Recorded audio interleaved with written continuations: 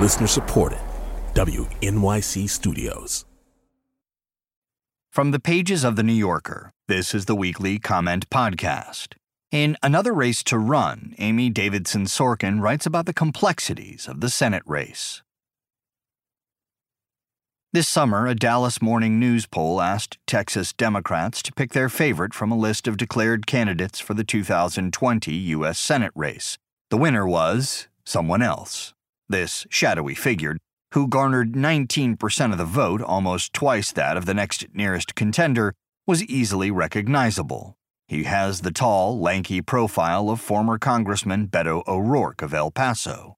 About half of those polled said that O'Rourke should drop his presidential bid and take on the Republican Senator John Cornyn, whose approval rating is in the 30s. Even Ted Cruz, whom O'Rourke almost defeated last year, does better than that. Beto, if you're listening, come home, the Houston Chronicle said in an editorial after the poll was released. Texas needs you.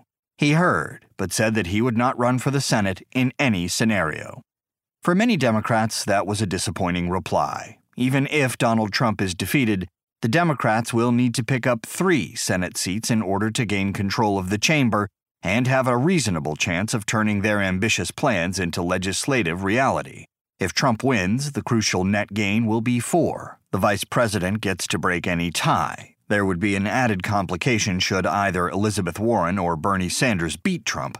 The Republican governor of the winner's state would name an interim senator until a special election could be held.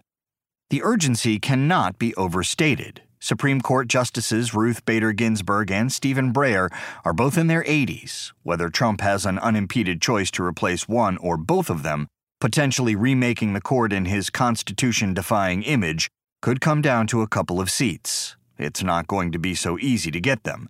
Republicans have to defend 23 of the 35 Senate seats on the ballot next year, but most of them are in deep red states. There are openings for the Democrats. One has already been taken. 2 weeks ago in Colorado, the former governor John Hickenlooper abandoned his presidential campaign, and he will now run against Senator Cory Gardner, instantly turning what had been a likely Republican win into a possible Democratic one. In Georgia, an increasingly purple state, there are now 2 Republican seats up for grabs. David Perdue, who is a cousin of Sonny Perdue, Trump's Secretary of Agriculture, is running for re-election, and Johnny Isakson announced last week that he would step down at the end of this year for health reasons. There is a Democrat who could be a formidable contender for either seat, Stacey Abrams, the former minority leader of the Georgia House of Representatives who narrowly lost a highly contested governor's race last year. Abrams has said that she's not interested, even though, as in Texas, no other candidate commands the field. She intends to stay focused on her voting rights work, but she did say that she would be honored to be considered as the Democrats' vice presidential candidate. In Arizona, Mark Kelly, a former Navy combat pilot and astronaut, is running against Senator Martha McSally, who lost last year to the Democrat Kyrsten Sinema, but was appointed by the Republican governor to fill John McCain's seat after his death. Kelly is the husband of the former Congresswoman Gabrielle Giffords, who was seriously wounded 8 years ago in a mass shooting at an event with her constituents in Tucson, which left 6 people dead. Since then, Giffords and Kelly have become tireless advocates for gun control. He is a well-known figure with a strong message in a state that seems ready to hear it. But the Democrats have their own vulnerabilities.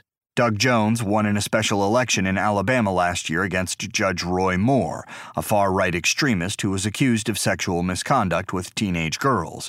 Moore has denied the allegations.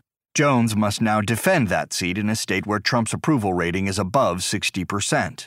Unless Moore gets the Republican nomination again, and he's trying, Jones may have a short Senate career.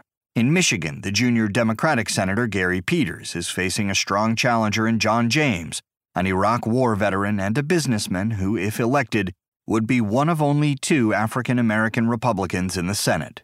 In these states, and in others that may be in play, such as Iowa, Maine, and North Carolina, the essential message is the same: the candidates matter. There is no imperative at this point for every low-polling presidential contender to drop out of the race. Andrew Yang, for example, is using his candidacy to spur a conversation about universal basic income. And he is from New York, which has no Senate race next year. But if there's a chance to take a seat, why not try?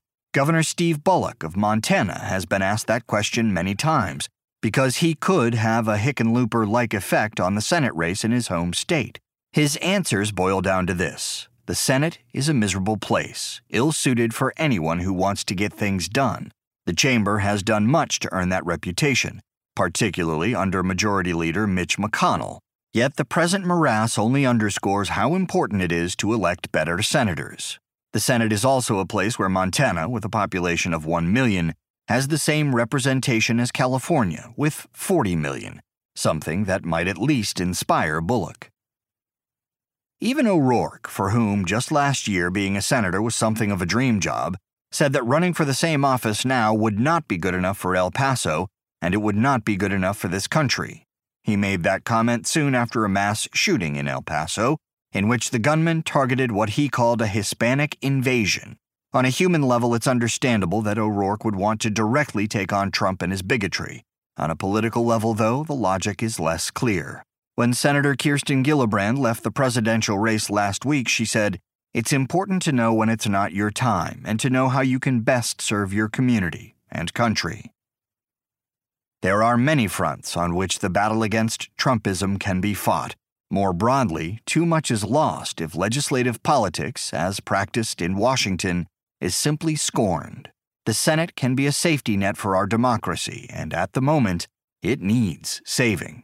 Someone has to do it. That was Another Race to Run by Amy Davidson Sorkin from the New Yorker magazine's issue for September 9th, 2019. Narrated by Jamie Rennell. Audible.com produces a weekly audio edition of The New Yorker. To subscribe or to download individual issues, we invite you to go to www.audible.com and enter New Yorker in the search box. To subscribe to the Comment Podcast, go to www.newyorker.com or to the New Yorker Room on the iTunes Store.